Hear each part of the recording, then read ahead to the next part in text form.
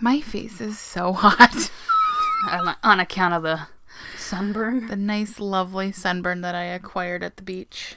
At Corgi Days. Oh my god, yeah, Corgi Beach Days. Oh my, we showed up and we were super on time is what we were. We got there like 8. That's new for you guys. Just kidding. Oh my god, so much shade. Yeah, so we got there and like parked and then texted Danny's friend. We were like, hey, we're here. At the exact same time, she got a text and was like, hey, we're here too. Oh. So, yeah. That's always nice. We went and set up the tent and just watched corgis and their owners just swarm onto the beach. And I was like, oh my god, I couldn't be happier. So for 5 hours, I just went, oh, look at that one. Oh, that one's a bumblebee. Oh. They had them in costumes. There was one that had this little like Hawaiian shirt on and had a little surfboard prop strapped to him, and it said "bad to the bone." Oh my gosh! See, and I just saw a corgi with a bandana at the farmer's market and was KO'd. It was out of it. I was like, oh my god, that corgi's too good.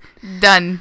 I would die. Yep. And I got to sit with like 2 of them like on my lap / like next to me. And I was like, oh god, my happy meter is just topped up through the roof.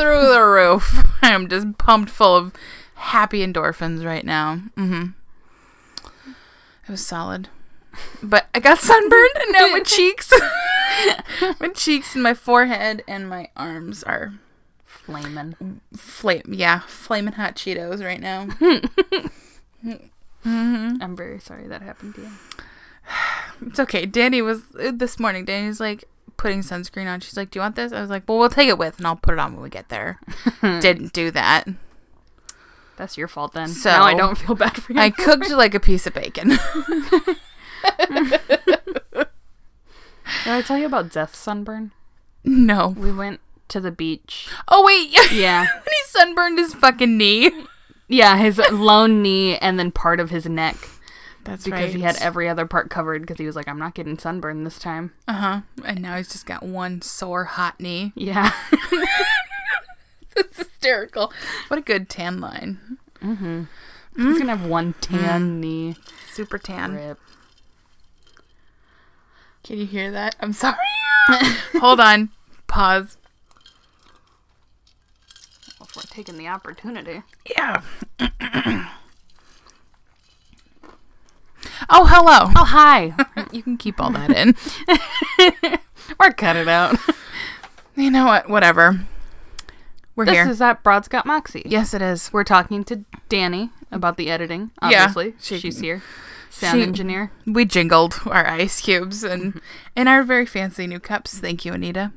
That's who they came from. Thank you, Anita. Yeah. And Keith, who got us the lovely Marionberry vodka. Mm-hmm. Oh, yeah. That's Cassie over there. That's me. I'm Cassie. We've been drinking for a while already. Mm-hmm. That's Kiana. Thank you. I was like, oh, we're just not going to... I'm Kiana. We're just going to slide on past. Yeah, we're here. It's Saturday night. We're going to... It's been a while since we've drank cocktails. It has. Because we've been recording during the day. So... I mean... That hasn't stopped us before. Has it? But in fact, on the way home, I was like, we were in the car driving home from the beach, exhausted. And I was like, man, I'm so excited to record at night. Like, we can, I like to drink at night. And Danny goes, don't you usually? Said something about alcoholics drink during the day. I was like, oh. Episode 5, you had like a Mai Tai. I did. I had several Mai Tais.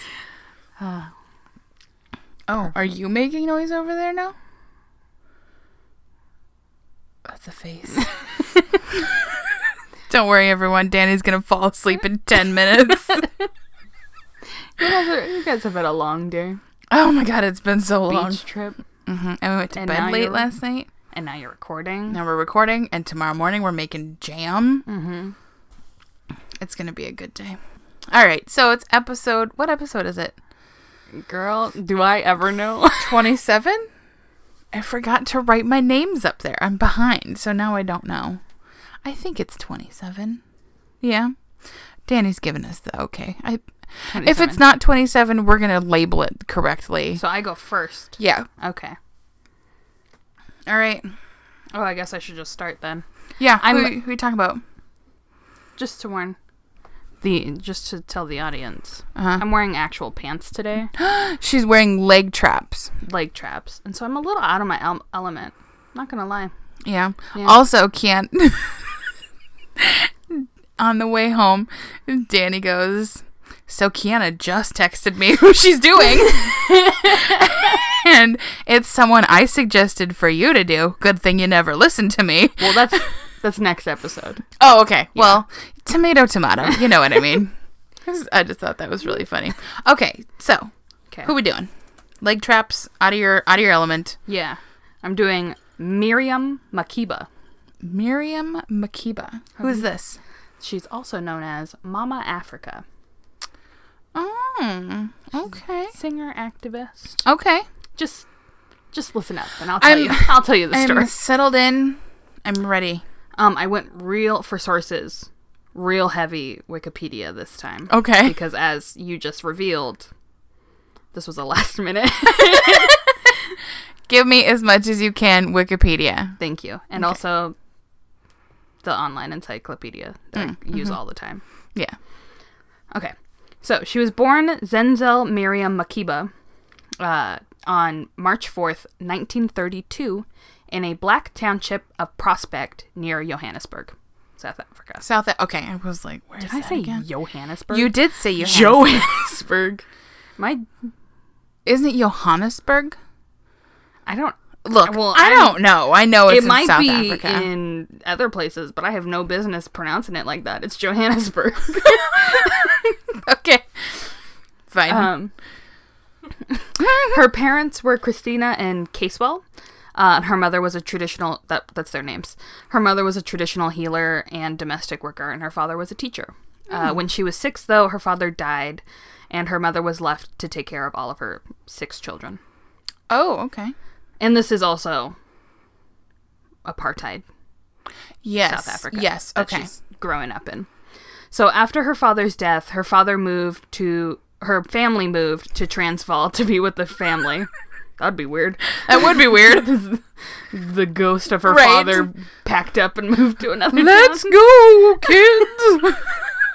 That's my ghost impression. It's also your Julia Child. It's true.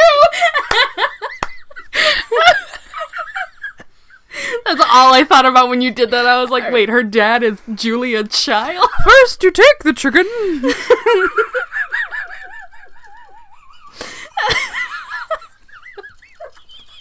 Things are going downhill quickly. I'm also all of a sudden sweating a lot, so I gotta take off this ascot that I decided to rock today. My pants are coming off soon. They are quite warm over and full of sand. I'm really warm right now.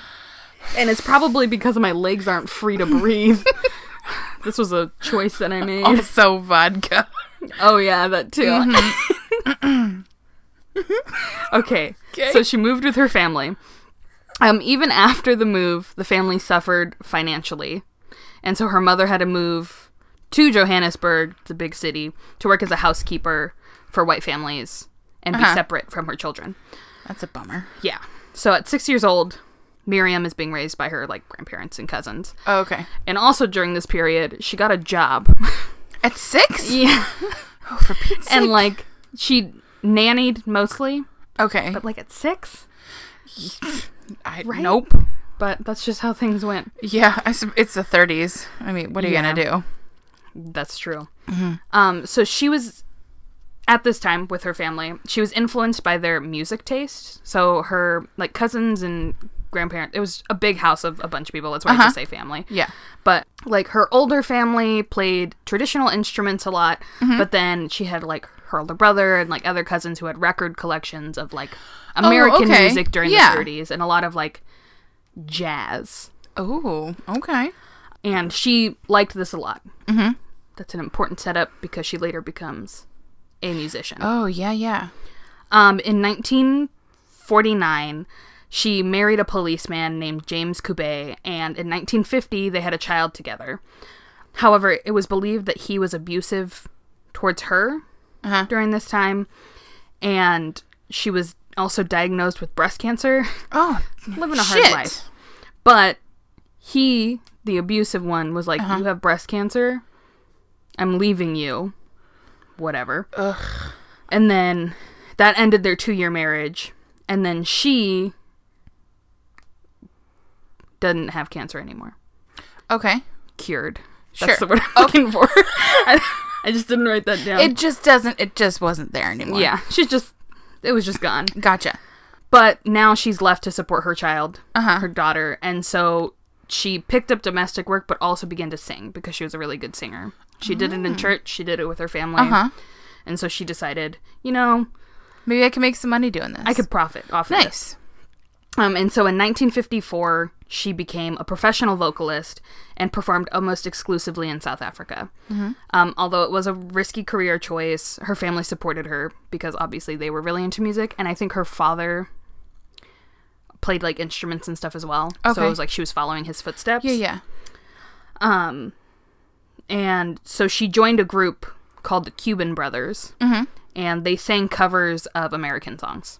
So That's awesome. Jazz. Yeah. I love that she joined the Cuban Brothers in South Africa and sang American music. Exactly. So a real mishmash. Yes. And then she left the Cuban Brothers. Uh-huh. She was like, well, this is Weird. whatever. I'm going to join the Manhattan Brothers. Perfect. And then they sang American jazz. Okay. So she was a part of the Manhattan Brothers, but she didn't travel with them as they were like touring the country or whatever. I should say the continent. Touring the continent. Oh. And so while they were abroad, she joined another group, and this was an all-women singing group called the Skylarks. So together with Dorothy Masuka and Dolly Rathby, the Skylarks sang a fusion of jazz and South African traditional tunes. Cool. So several of their songs became popular, and they were described as, quote, real trendsetters with harmonization that had never been heard before. Real go-getters. Yeah. Really topping the charts. Spicing up the game. Yeah. And in 1956, while she got success as a Skylark, and also as a Manhattan Brother, really. But in 1956, while she was still with both groups at the same time, she also released a solo song. Ooh, this woman's busy. She is probably the busiest woman I've ever covered. And there's a bunch of... She's just like, here, and then here, and then here, and then doing this. It gets more. I had to cut out a lot of the stuff she did in her life. So if anybody wants to actually, like, look into her, she was never not working. Wow. Yeah. Anyways. God bless. She's really... I had vaguely heard of Mama Africa. But I didn't actually know her real name, and I didn't know exactly what she did. And the answer is a lot. And clearly, yeah. Her name is Miriam. But, so her song, Lovely Lies, the solo one she released, became the first South African song to chart on the U.S. Billboard Top 100. What? Although this wasn't, like, the breakout that... What year was this? 56. 1956. Okay. That's crazy. Yeah. And a few years after this success, she was still just touring around South Africa. She hadn't left yet. She made a cameo in an anti-apartheid film called Come Back Africa. She only had about 4 minutes of screen time. She sang, I think, 2 songs during this time. But the impression that she gave the viewers was, like, the thing she needed. Yeah, yeah. To be boosted into, like, international fame. So, she gained international recognition for it, as I said, and traveled to the U.S. and Europe to perform. And she connected in the U.S. with Henry Belafonte.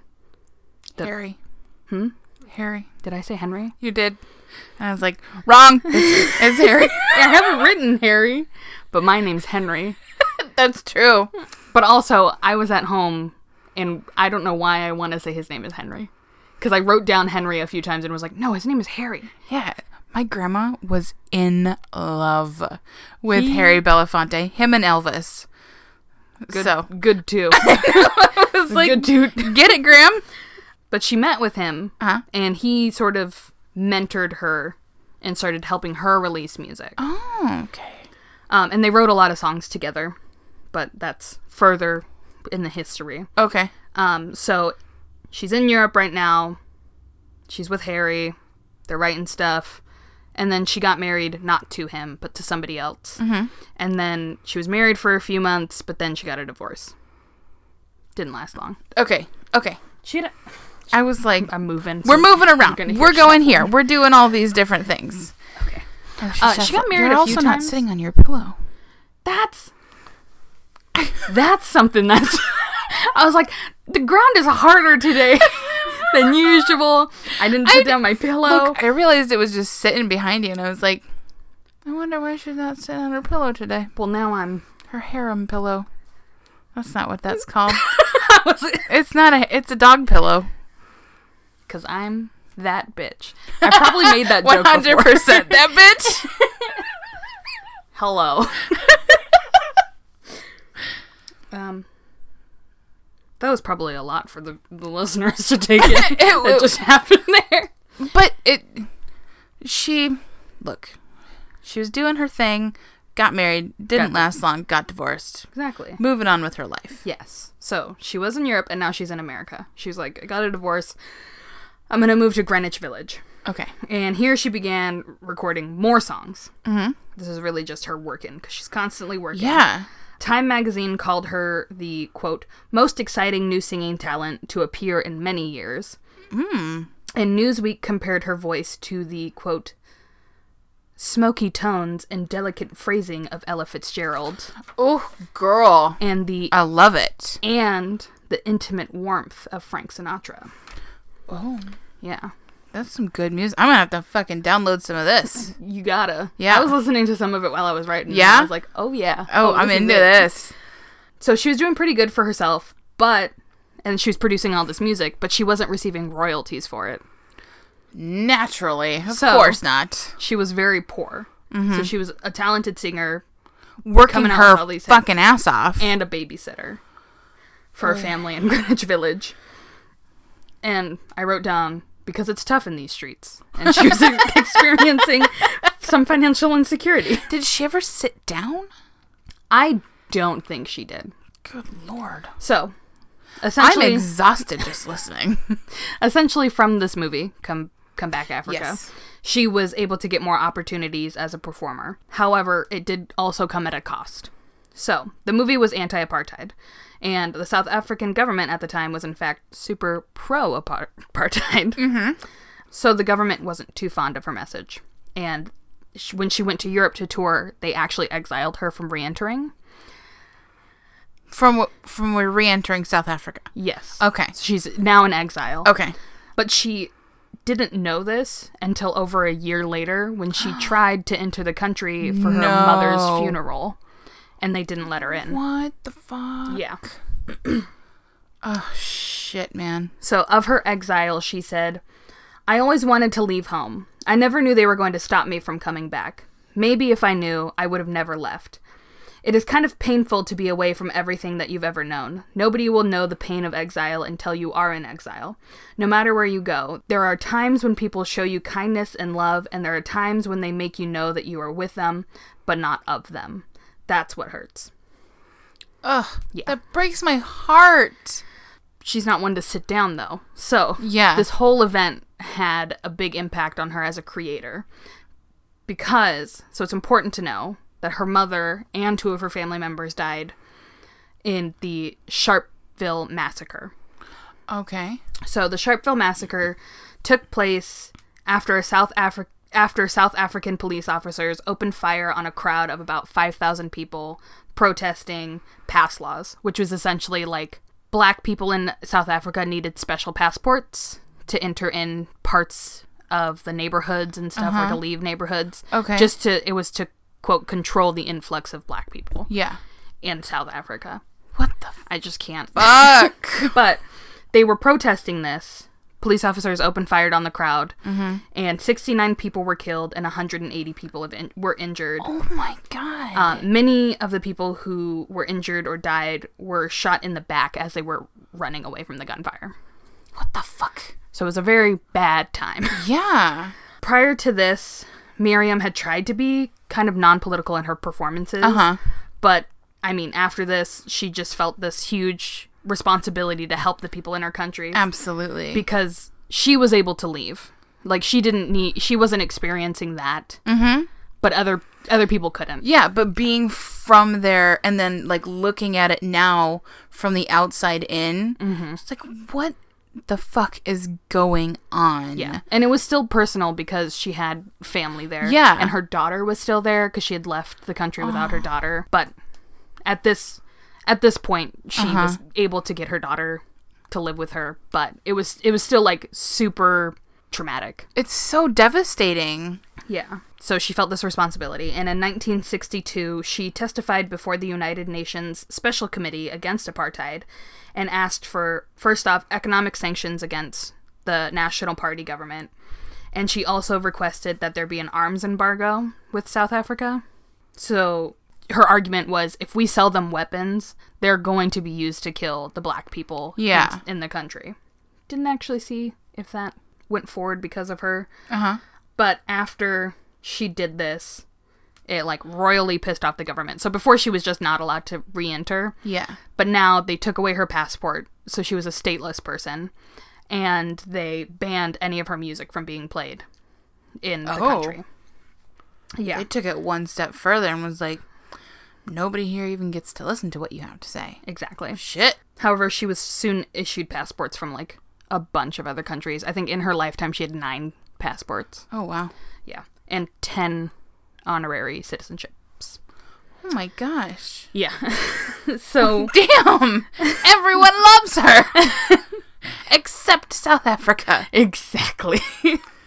So while her identity, like I said earlier, she wasn't too political, and her identity as a South African was actually downplayed in her first album. Her second album, she was like, here it fucking is, here I am. Boom! Exactly. And it's her second album, which I didn't write down the title to, was considered an early example of world music, as we know it today. And the album peaked at number 86 on the Billboard Top 100. Wow. The album was also popular in Europe at this time, so she often traveled between the US and Europe doing her performances. Miriam's music had a, quote, cross-racial appeal in the US. So white Americans were attracted to her because they were like, "Ooh, look at this exotic, like, right. African." Oh, she's so yeah. Oh, we're so trendy and hip because we're listening to an African woman. We're world travelers. Exactly. Ugh. But it also appealed to Black Americans who related the messages of segregation and that were in her album to what was Jim Crow laws in America at the time. Exactly. Because she was one of the most visible Africans in the U.S., she was treated as emblematic of the whole continent of Africa. Yeah. So that's when they started calling her Mama Africa. Oh, okay. So I'll tell you later when she starts to embrace the name, but at first she just didn't like it. She was like, I'm not representative of the fucking continent. Yeah. And, like, also, me and South Africa aren't really in great terms right now. I don't want to be acknowledged by them. Exactly. Or by you because of them at all. Yeah. My name is Miriam. Miriam. Please. Call me my damn name. Yes. But, I mean, it didn't stop people from calling her Mama Africa. So she was among several Black entertainers, activists, and intellectuals at the time who believed that the civil rights movement had to be supported by popular culture to really reinforce the message. So it was during the time of, like, Nina Simone. Yes. Yeah. And throughout the 1960s, her involvement with Black-centered political movements, including, like, civil rights, anti-apartheid, Black consciousness, and Black power movements, her presence just grew within these groups. Gotcha. And in 1964, she went to the UN again a second time, and again was calling for action against South Africa. In 1966, she received a Grammy for the album An Evening with Belafonte and Makeba. The album dealt with... Oh, okay. Now that you say that, I'm like, I've definitely heard the name Makeba before because I love that album. Well, that's her voice on there. That's crazy. Yes. All right. Look at me. You know things. I'm such a world traveler. I'm just so well cultured. I'm so cultured. I can't handle it. So the album dealt a few songs with the political plight of black people in South Africa under apartheid, and a few were also just like super critical of the government as well. Yeah. In 1967, the song Pata Pata was re-released and became her most famous song. And that's the one I was listening to while I was... Okay. The name doesn't, like, catch me right off the top of my head, but I listen to Harry Belafonte, like, radio station all the time. So... Maybe you've heard it. I'm sure I've heard it, yeah. A magazine described the song Pata Pata as a groundbreaking Afro-pop gem, whereas Miriam described it as one of my most insignificant songs. She's like, I mean, it was okay. I don't know, everybody likes it so damn much, but I just think whatever. It just didn't think it had like a message in it. But she was like it was like right. One of those, it's just like, it's a bop, but it doesn't really have a lot of like oomph to it. And she was like, "You're missing the fucking point, guys." Yep. I just thought that was funny. In 1968, she married Stokely Carmichael, who was a prominent member of the Black Panther Party. Oh. And, of course, the U.S. didn't like the Black Panther Party. They sure didn't. So her popularity decreased, like, immediately following the marriage. Also, Americans began to regard her as extremist, and, like, most of her concerts were canceled. Like, that were in the lineup. And also, because she married him, the U.S. put them and her under surveillance. So the CIA and the FBI fucking blacklisted them. Were following her and also put, like, microphones in their house. And were, like, bugging. Like, oh, shit. Yeah. And so, obviously, her and him were like, let's go on vacation, get away from all of this. But then when they left, she wasn't allowed back into the country. So that's 2 countries that she's now exiled from. Oh, for Pete's sake. Yeah. She's not having a good time. No. Her track record is not great. No. And not her fault at all. I mean... People are just going, we don't want you back. Yeah. It's because she had, like, a powerful message and people were afraid of her. And she was a powerful woman and people didn't want that influence. Yeah, she was a, quote, angry black woman, which is the scariest thing to, white, cis, heterosexual Americans who are like, what? No. Not everybody's enjoying their time here. But this is the greatest country ever. Yeah. So she was refused entry into the U.S. again. And so the couple then moved to Guinea, where they lived for the next 15 years. So she kept performing in Africa and Europe during this time because that's where she was allowed to be. And she also continued her activism. So this is like the portion of her life where I'm cutting out a lot of her activist efforts, but I cannot stress this enough. She was a busy woman. Yeah, she was. She was on top of shit all the time. For the sake of time, I could not add more into this. It is packed full of information. I'm like, I'm sitting on the edge of my seat just like, what's she doing? I mean, she's just all over the place. Well, are you ready for this? Because, so she's living in Guinea now. She's performing. She also just picked up the casual job of being Guinea's official delegate to the UN. Holy shit! So she's a UN delegate now and is addressing the General Assembly, speaking out against apartheid. Oh my goodness. And during this period, also, many African nations were gaining independence from colonial powers. Okay. So, during celebrations of independence, she would be invited and to perform. So she was going from country to country in participating in these like huge, significant ceremonies. Just interject real quick. I think it's just really fucking rad that she went from like not having like anything and having a job as a 6-year-old. Yeah. Watching people's children, to then making music, to then taking her music and traveling all over the world with it, and then becoming an activist. And now she's a fucking delegate to the UN. Not only talking to the UN and arguing, you know, anti-apartheid, she's also like still performing. Yeah.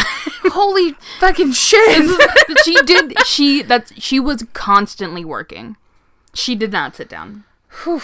But it was during this time, so not yes, but. Yes, but. Yeah, but. Big 2 thumbs up to but. Whoop, whoop, but. So during the ceremonies and stuff that she was going around as countries were getting independence, she really began to embrace, like, oh yeah, I'm Mama Africa. Like, you can call me that. I'm fighting for the recognition of black people all around the world, specifically on the continent of Africa. And then in 1978, her and Carmichael divorced. Okay. Just casually.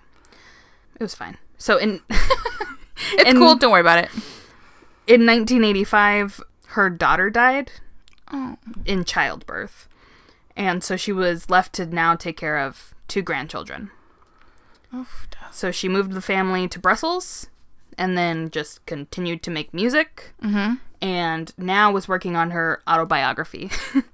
And her the autobiography was titled Makiba, My Story.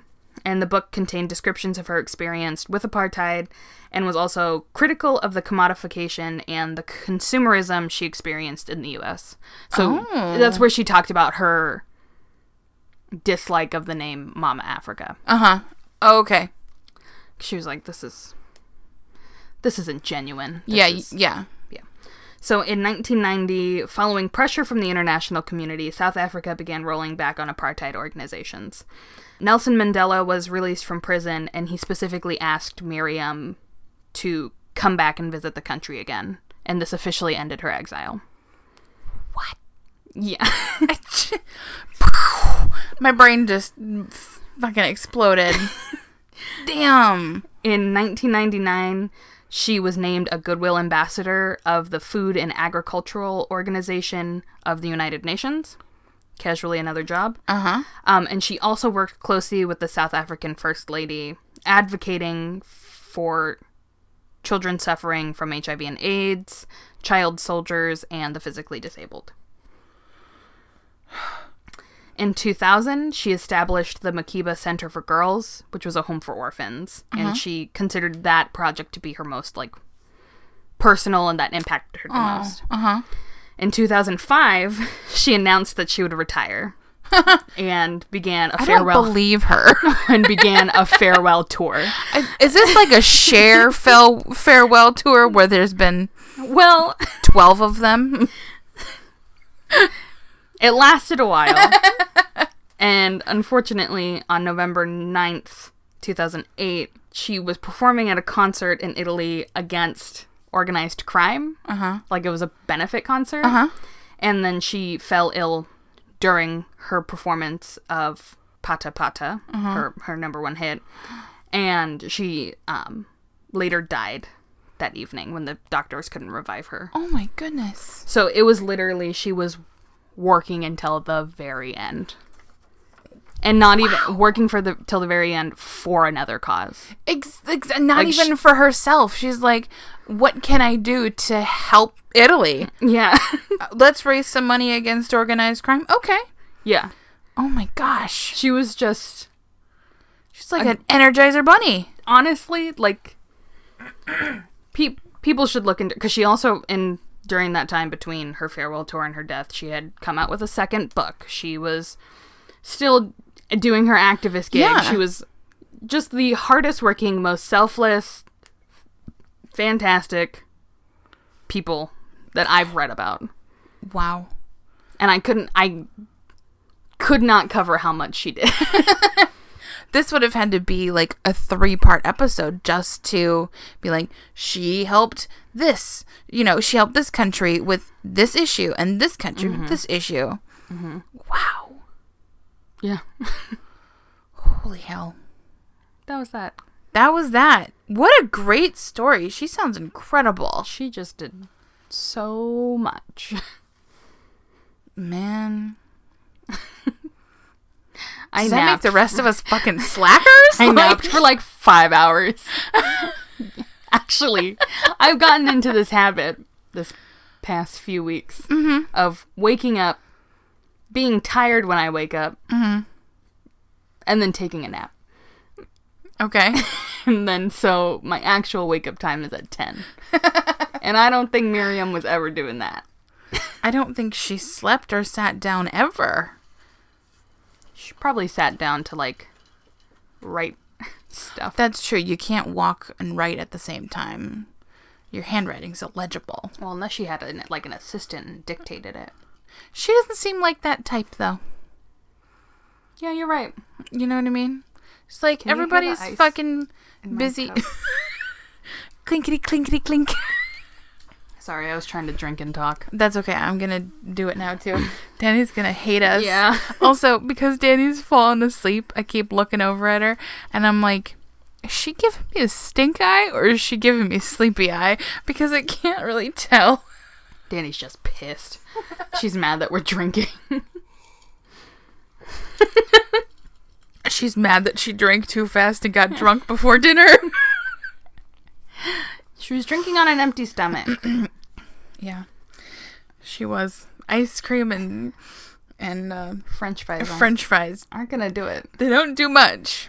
That's for sure. What are you talking about today? So, look, I'm just on this thought train, right? Mm-hmm. So, what started with the Golden Girls. Okay. And doing a group of women, right, in a TV show. Mm-hmm. I was like, what's another TV show that I love? And then I did Wynonna Earp. Mm-hmm. And I was like, I love Wynonna Earp, and then we talked about it being a Western. Yes. So staying in that vein, I know, it's all over the place. Actually, it sounds pretty linear to me. Look. Okay. This week, hold on, I have to turn my brightness on my screen down. I feel like I have to put sunglasses on. So, this week, I'm going to talk about Calamity Jane. Oh, I'm excited to know about her because the only thing I know about her is that they're a restaurant chain after her. Oh my gosh. Is it a chain? I don't think it's a chain. I thought I've seen 3. Look. So, maybe she's just really that famous. Probably. So, for our listeners who don't live in the Portland metro area, there's a restaurant called Calamity Jane on your way, on Highway 26 headed towards, Mount Hood, right? Mm-hmm. And they have really fucking awesome giant burgers and milkshakes. Mm-hmm. And the bar, the whole thing on the inside is decorated with dollar bills that have been drawn on or colored or have things written on them. It's super good food, and the people there are super nice. Mm-hmm. And it's very much like a saloon setup. It's such a saloon. It's so great. So, also, as a connection to Wynonna Earp from last week, so Officer Hot has a cat. We're introduced to this cat. We just know that she has a cat. Yes. Right? So, we know this, but we never find out the cat's name. Mm-hmm. So or see the cat. Or really see the cat. You will. Don't worry. You will. Spoiler. I know. Sorry. Gosh. Just giving everything away. Major plot line. We see a cat. So, because this fans knew that Officer Hot had a cat, but it didn't have a name. So they started calling the cat Calamity Jane. Or some of them called her Catlamity Jane. Oh, but I fucking love a pun. Exactly. So, Emily Andress, the writer and producer and creator of the show, just kind of fucking went with it. And so later on, when we finally see the cat, Officer actually calls her Calamity Jane. Oh. So Danny reminded me of that last night when I was like, I'm talking about Calamity Jane today. And she was like, oh, that's Officer Hot's cat's name. And I was like, oh, you're right. So I just wanted, boop, connections are being made. A web of women. A web of women, indeed. Okay, so, kicking off here. Yes. Calamity Jane looked and acted like a man, could shoot like a cowboy, she could drink like a fish, but also I put she could drink like a Gould because Colleen's family are incredibly tolerant of alcohol. And so I was like, Colleen, we love you and your crazy family. Okay, anyway. So she could drink like a fish / like a Gould and told tall tales to captivated audiences. She was born in Princeton, Missouri on May 1st, 1852 as Martha Jane Canary. Or Canary. I don't know. It's spelled like canary, but... Just say canary. I like canary better. As a young girl in the Midwest, Martha loved being outdoors and riding horses. In 1865, at the age of 13, Martha, along with her parents and her 5 younger siblings, migrated from Missouri to Virginia City, Montana. So, like, for real. Hold on. I hate cities named after other states. I think it's the dumbest shit. Why do we do it? Virginia City, Montana. Look, they didn't have a ton of options at that point. They were able... No. Okay. I'm just going to say no. It's an invalid argument.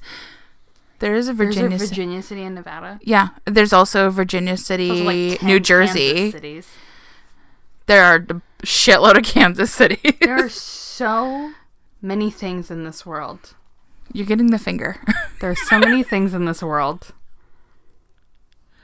Name cities after them.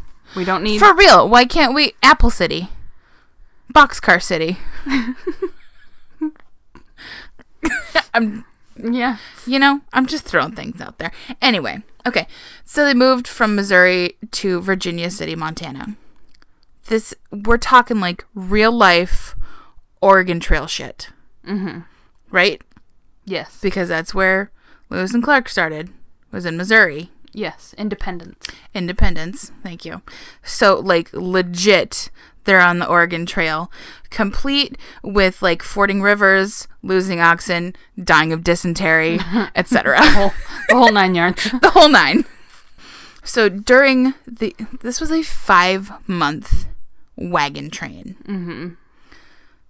Look, I can't sit on a plane for 3 hours without getting antsy. And they're cushioned.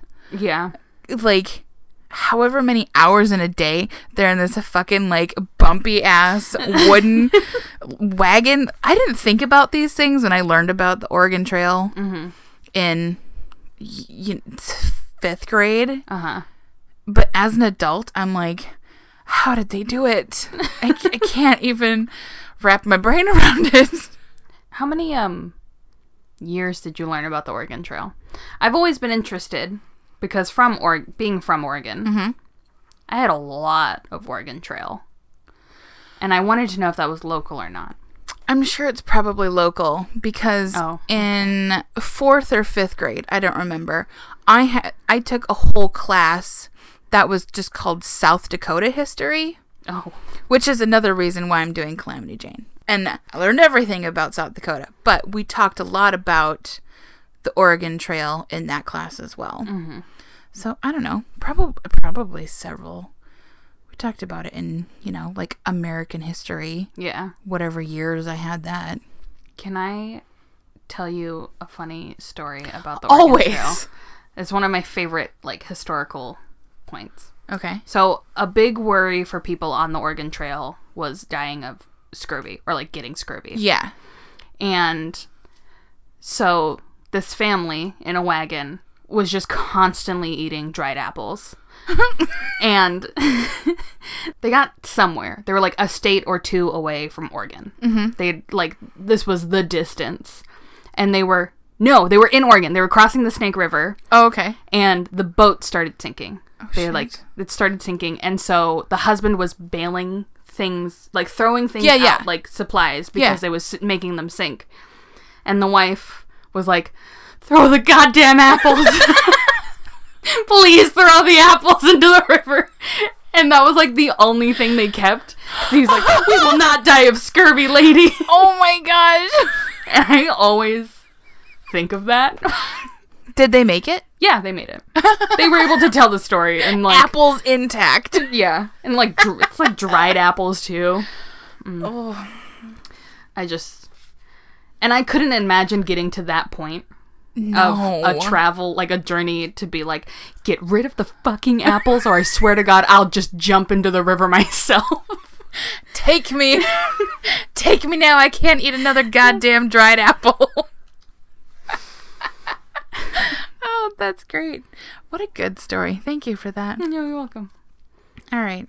So, where am I? Complaining about plane rides. They left from Missouri and... Okay, so on the Oregon Trail, dying of dysentery, losing oxen. Eating apples. Eating apple chips. So during this 5-month wagon train trip, it's a wagon train. There's not just one. So Martha spent most of her time not in the wagons with like the younger children and women, but out hunting with the rest of the men. So by the time the wagon train arrived in Virginia City, she was considered a remarkably good markswoman and a fearless rider. So a few months after arriving in Blackfoot, Montana, Jane's mother died from pneumonia. People were dying a lot of things. They sure were. And so shortly after that, the family moved again to Salt Lake City, Utah. So these wagon trains were obviously very treacherous and not very good luck for the Canary family because as soon as they got to Salt Lake City, Mr. Canary died. Of course. So both of her parents are dead. R.I.P. Orphan. Along with her 5 young siblings. Oof. So I don't know if she's still 13 or if she's 14 now. So she packs everyone up into the wagon, fucking again, and takes another months-long journey and headed to Wyoming. Who died when she got there? Who died when she got there? I'm sure somebody did, but I didn't find that information. Okay, so when the family arrived, Martha took whatever jobs were available.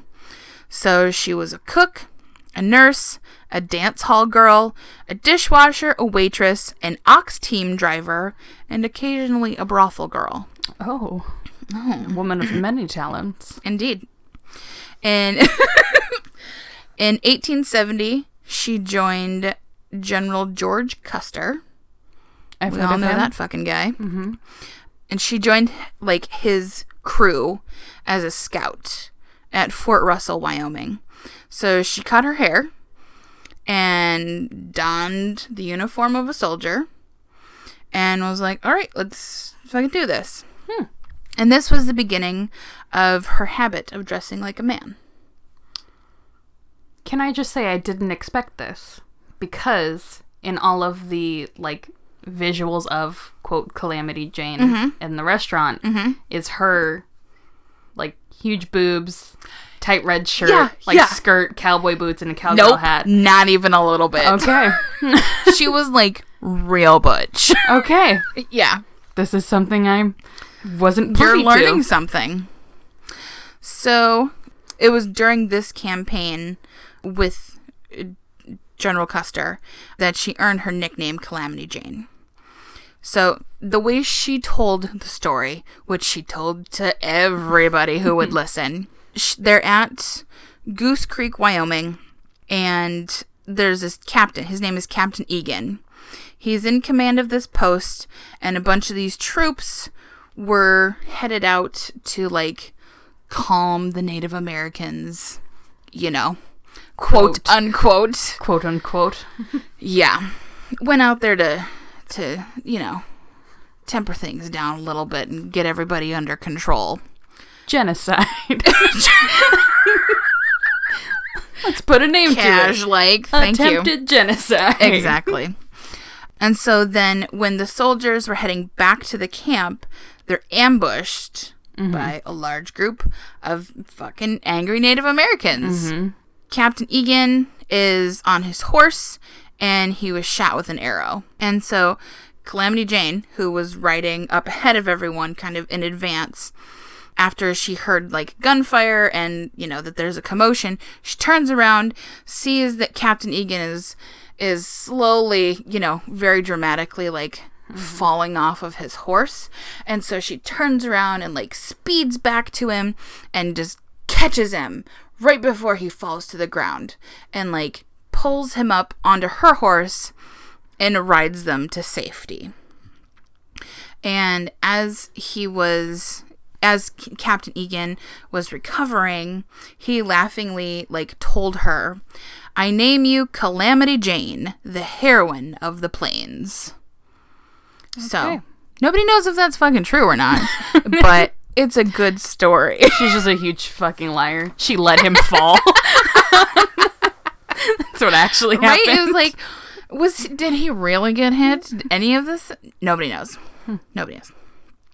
So, eventually, all of these troops were ordered to the Black Hills in western South Dakota, which, if in case anybody cares, western South Dakota, like the Black Hills, Rapid City, is where all the cool shit in the state is. Like, that's where the Crazy Horse Monument is. And it's not great because it's a bunch of white dudes on a mountain, but Mount Rushmore is there. Yeah. Okay. And the Badlands are there, which is really cool. The only thing that's cool on the eastern side of the state is the Corn Palace. Which I did take Danny to 5 years ago when we went to visit my family. How was it? Okay. Reviews say fantastic. It was unreal. Spectacular. The bee's knees. Truly. It's have to give it a try sometime. Oh my god. It's an event center. With, like, spires on the top. Like the Kremlin. Yeah, like the one in Mushroom. Hold on. I'm getting hot and I'm losing my brain. Like the Candyland Palace at the end of Candyland. Right? With the big round balls. Taj Mahal. Thank you. Bunch of buildings. Wait, does the Taj Mahal not have that? I'm so confused. We're all confused. About the Kremlin in Russia? In the red square, the one that's Isn't like that the this shape. It's like St. Peter's something. St. Peter's Square, but it's this shape.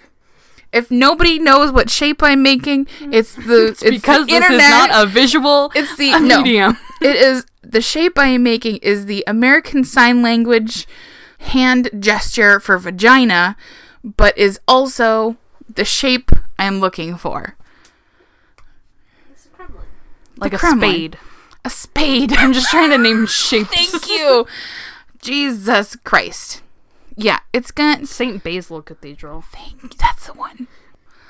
I'm just off seeing track. Anyway, I looked up St. Peter and it was just the dude. It's got those things.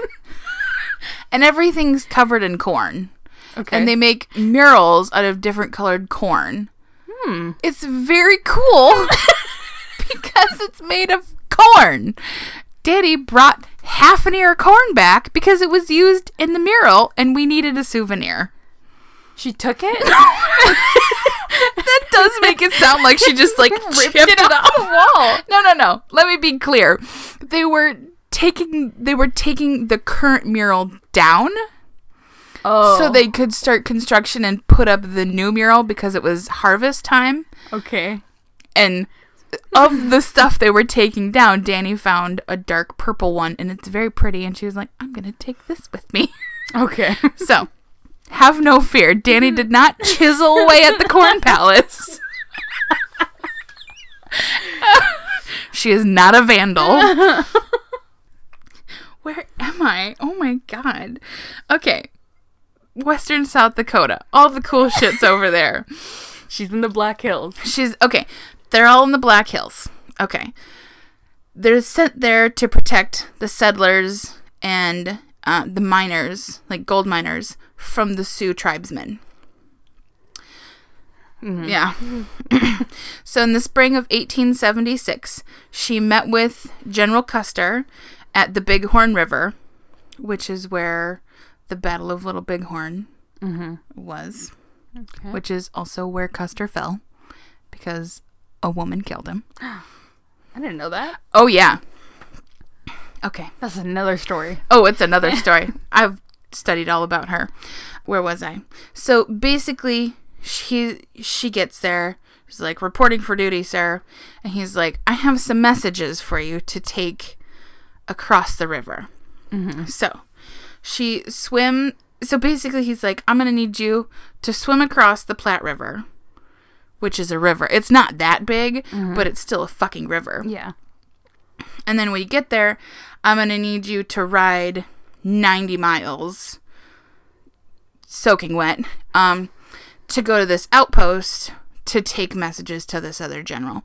So she does, and after she does that, she contracts a severe illness. I wrote probably dysentery. I don't know.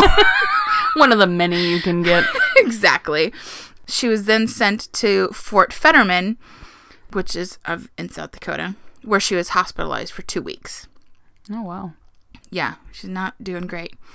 When she was finally able to ride, she headed to Fort Laramie, where she met Wild Bill Hickok, who was traveling via wagon train to Deadwood, South Dakota. That name sounds super familiar. I'll tell you why. Oh, okay, cool. Thank you. Bless you. So, both of them, both Wild Bill and Calamity Jane, being outrageous storytellers and known hooch hounds. I was like, how do you say heavy drinker but make it fun? Hooch hounds. That's what I found. That's what we are. Drinking a lot of whiskey. Oh, not me. Drinking a lot of, what's that stuff we have in the freezer? Moonshine. We have moonshine in the freezer. The two hit it off immediately. They're bros now. They're besties. And so Wild Bill goes, hey, we're going to Deadwood. Do you want to come with us? I got fucking, California Joe and oh, wait for this other one. Okay. Valentine McGillicuddy. Ooh.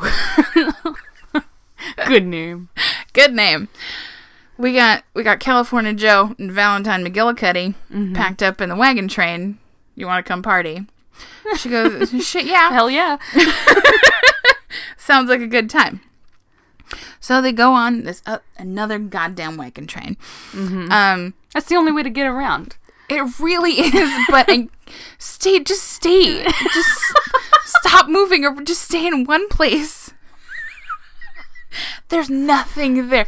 Look, I'm from South Dakota. There's still nothing there. There's so much corn. There's a corn palace. There is. They made a castle out of it. It is a temple of corn. So as she's on this wagon train, she also worked as a Pony Express rider. Oh. And carried the mail between different forts in Deadwood to like Custer and where all of his troops were. And she did this, she did these trips delivering messages over some of the roughest trails in Black Hills country, which is not great. It's real rough terrain. Side note, an interesting fact. So, on August 2nd, 1876. Wild Bill Hickok was sitting at a gambling table playing poker, and this was at the 66 Saloon in Deadwood. Okay. And I think right now there's a casino that is built in the same place that the 66 Saloon once stood. Okay. So, he's playing poker, and he was shot in the back of the head by a man named Jack McCall. Rip. Wild Bill was holding a pair of 8s and a pair of aces when he was killed. Okay. In his hand, right? And so that hand, two aces and 2 8s, has since been known as the dead man's hand. Ooh. So that's cool. If anybody is a poker player and if you ever have 2 8s and 2 aces, you have a dead man's hand. So fucking watch your back. Question. Yes. Do you know why he was shot in the back of the head? Yes. Jack McCall found out that Wild Bill, who was an outlaw, had killed his brother in a gunfight in, I want to say, Kansas, or somewhere further east. Yeah.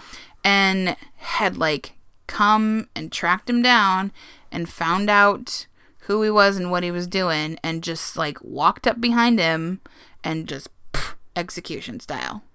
Okay. Yeah. Another fun fact, according to Wild Bill's widow, Calamity Jane was at the saloon that night, but had left her gun in her room. And so she chased Jack McCall out of the saloon wielding a giant meat cleaver. Oh my God. Where'd she get that? She was playing poker. Look, I don't really know. She must have chased him out the kitchen and just snatched it as she ran. Oh. I don't think she carried one. That'd make her really cool. That seems unsafe. In the Wild West, her weapon of choice was a meat cleaver. Oh, that's so creepy. That'd be cool. That's a cool story. Hold on. Write that down. Okay. So after Wild Bill's death, Calamity Jane remained in Deadwood, where she was, prospecting at various mining camps. And then when the smallpox plague struck, which was not great, it wiped out fucking thousands of people. Yeah. She nursed many people back to health. Even old Doc Babcock, good name, right, once said, quote, "Oh, she'd swear to beat them hell." Excuse me. Hold on. One more time. Look, I'm trying to say this. I said it in my head 40 times last night, and I was like, I'm going to fuck it up. Let me try again. Even old Doc Babcock once said, "Oh, she'd swear to beat hell at them, but it was a tender kind of cussing." That was great. I feel really happy with that, guys. I'm just pleased with the delivery. Thank you. Good job. Thanks. Calamity Jane was a true Wild West woman and was always up to some kind of mischief. So there's this group of actors called the Lard Players, which is not a great name. It's not. No. So they're performing at the East Lynne Opera House. Okay? Mm-hmm. They're doing some sort of terrible play. Mm-hmm. And so Calamity Jane shows up with a friend of hers, Arkansas Tom, because fucking Kentucky Pete and Idaho Kenny were busy. I can't deal. I love Wild West names. Oh my God, they're the best. They're so good. Reading all of this, I was like, Arkansas Tom, California Joe, fucking McGillicuddy, let's go. I've been watching Wynonna Earp, and this line killed me, and now I'm forgetting about it. But it was they called him Whiskey Daniel on account of the fact that that's what he calls himself. And I was like, Why did they say that? Oh my gosh. Because it's brilliant. That's why. Okay. So Calamity Jane, fucking Arkansas Tom, taking in a little show. And apparently Jane hated essentially like the reveal, like the climax of the show when all of the stories come together and it's the aha moment, right? She was like, this is fucking bullshit. So she stands up, spits this like long, disgusting stream of tobacco juice at the lead actress, hits her in the fucking eyeball. It disgusting. drips onto her. Oh, gross. It's the fucking. I put the barf emoji in your nose. In my notes. Because it made me ill. Oh, that's disgusting. And then fucking Arkansas Tom stands up and is like, yeah! I'm like, and is like shooting all the lights out. They're causing a goddamn ruckus. Oh my and God. then they like fucking arm in arm walk out of the theater amongst like this the audience was like, this is how you end a show. Like, fuck, encore, right? It was great. The crowd went wild. They loved it.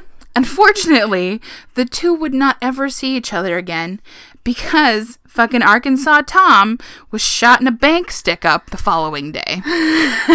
So, what it was to be in the West. Wild. Thank you. Oh my God, we're so good tonight. Okay. Whew, heavens. All right. Throughout the late 1870s, Calamity Jane helped build Fort Meade, which is near what's now Sturgis, where the big fucking bananas motorcycle rally is. I've never heard of this in my life. Oh, are you serious? God, everybody knows about the Sturgis motorcycle rally. I'm gonna bet that they don't. Look, old people know about it. If you ride a motorcycle or have any connections to motorcycles, you know what Sturgis is. I moved here when I was a preschool teacher, and one of the fellow... You were a preschool teacher? Yes. Oh my God. Yes. Okay. For 3-year-olds. So one of my fellow teachers was a motorcycle rider, and she was like, oh yeah, every August we fucking get on our bikes and go to Sturgis and drink and gamble and get tattoos. It's a time. It is not for the faint of heart. It sounds Okay. a little terrifying, to be perfectly honest. Anyway, that's where Sturgis is. And then, after helping build this fort, she was an unsuccessful gold miner for about a year. I feel like a year of trying to find gold and not finding gold is too long. Like a month. Right? If I don't hit gold in A month, couple I'm weeks leaving. of just shuffling around some sand in a pan. A couple hours, I'd be like, I'm done. Was there a show on A&E about that? Yeah, I mean, there's a show called, I think it's called Gold Rush or something. It's all about gold mining. But they use, like, machines and shit, which I think is cheating. Okay. It doesn't sound like work I'd want to do. No. Also, Danny and I almost gold panned when we were in Alaska. Just for funsies. That sounds like fun. But we didn't have time. Okay, where am I? I am so goddamn hot right. I am cooking already, but also now I'm sweaty. Okay, by 1882, she's in Miles City, Montana. She bought a ranch on what essentially became the Yellowstone National Park. She raised cattle and kept, like, a wayside inn. It's basically Howard Johnson's, right? So she wasn't one to stay in one place too long. So she went to California and then Texas. In El Paso, she married Clinton Burke and had a daughter that she then gave up for adoption. Oh. For the next several years, she wandered around Wyoming, Montana, Idaho, Washington, Oregon, and South Dakota. Let's see. Where am I? Oh, it's a funny story about her. On June 10th, 1876, she had rented a horse and buggy in Cheyenne, Wyoming, to go for like this 1 mile joyride just to Fort Russell and back. Okay. But she was so drunk that she passed out. No. Drove right past her fucking destination and finally ended up about 90 miles away before someone was like, how you doing? What are you doing out here? Oh my God. Yeah. Always the attention seeker and spinner of yarns, not to mention her reputation for being able to handle a horse better than most men and shoot like a cowboy. Her skills secured her a spot in Buffalo Bill Wild West show in 1895, where she performed sharpshooting while riding her horse. She toured through Minneapolis, Chicago, St. Louis, and Kansas City, but always managed to get shithoused and then would get fired. Perfect. Exactly. She worked briefly in a brothel before she was hired by, it was called the Pan American Exposition. Yeah. Which is essentially just like the World's Fair in Buffalo, New York. They paid her well to, do her like gun shooting, horse riding thing. But again, she got all liquored up, shot out the glass in this bar, and then apparently shot at a bunch of policemen who, this is the most terrible thing, but a bunch of Irish cops in Buffalo, New York. She's, like shooting at their feet. Yeah. And she basically was like, do a jig! Come on, let's do this. Not great. Bad. And then she stumbled down the street, like cursing everything and everyone. So they were like, get the hell out and never ever come back here. Okay, winding things up. Danny's like, thank fucking God. In the summer of 1903, Calamity Jane returned to the Black Hills for the last time. She's carrying a busted old suitcase and pleading with her liver to just please keep working. Oh, it's bad. She found refuge at Madame Dora Dufran's brothel in Belle Fourche. For the next few months, Jane earned her keep by cooking and doing the laundry for all the brothel girls. Yeah. However, by August, Calamity Jane had taken a turn for the worst. Her last request was that she be buried next to the great American gunfighter Wild Bill Hickok on Mount Moriah overlooking the town of Deadwood. And her wish was granted. The funeral was the largest to be held in Deadwood for a woman. Oh. And Calamity Jane's coffin was closed by a man who, as a young boy, she had nursed back to health from the smallpox epidemic. Oh. Calamity Jane may have told some tall tales and exaggerated some parts of her life, but her legend as a sharpshooter, rough rider, all-around badass, and wild woman lives on. Hell yeah. And that is the story of Calamity Jane. Dang. Okay. I'm glad this is one of those stories where I'm like, okay, I finally have a story to a name. Exactly. She's not just this like Emblem, symbol, whatever. Thank you. Yeah. Yeah, real quick.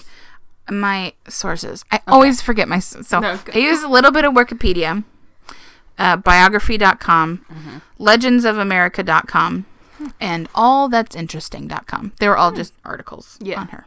Huh.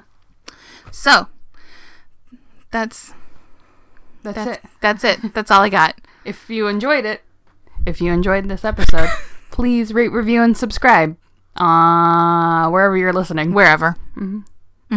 Oh, and you can follow us on all of our social medias. We are on Instagram and Facebook at That Broad's Got Moxie, and on Twitter as at Broad's Got Moxie. Yes. Yeah. And we have an email address if you'd like to reach out to us, and it is thatbroadsgotmoxie@gmail.com. Okay, that's it. Okay, we're done. Okay, goodbye. Bye. Music by Sage Krenning. Cover art by Vinny Navarrete. Produced and edited by Danielle Barsanti.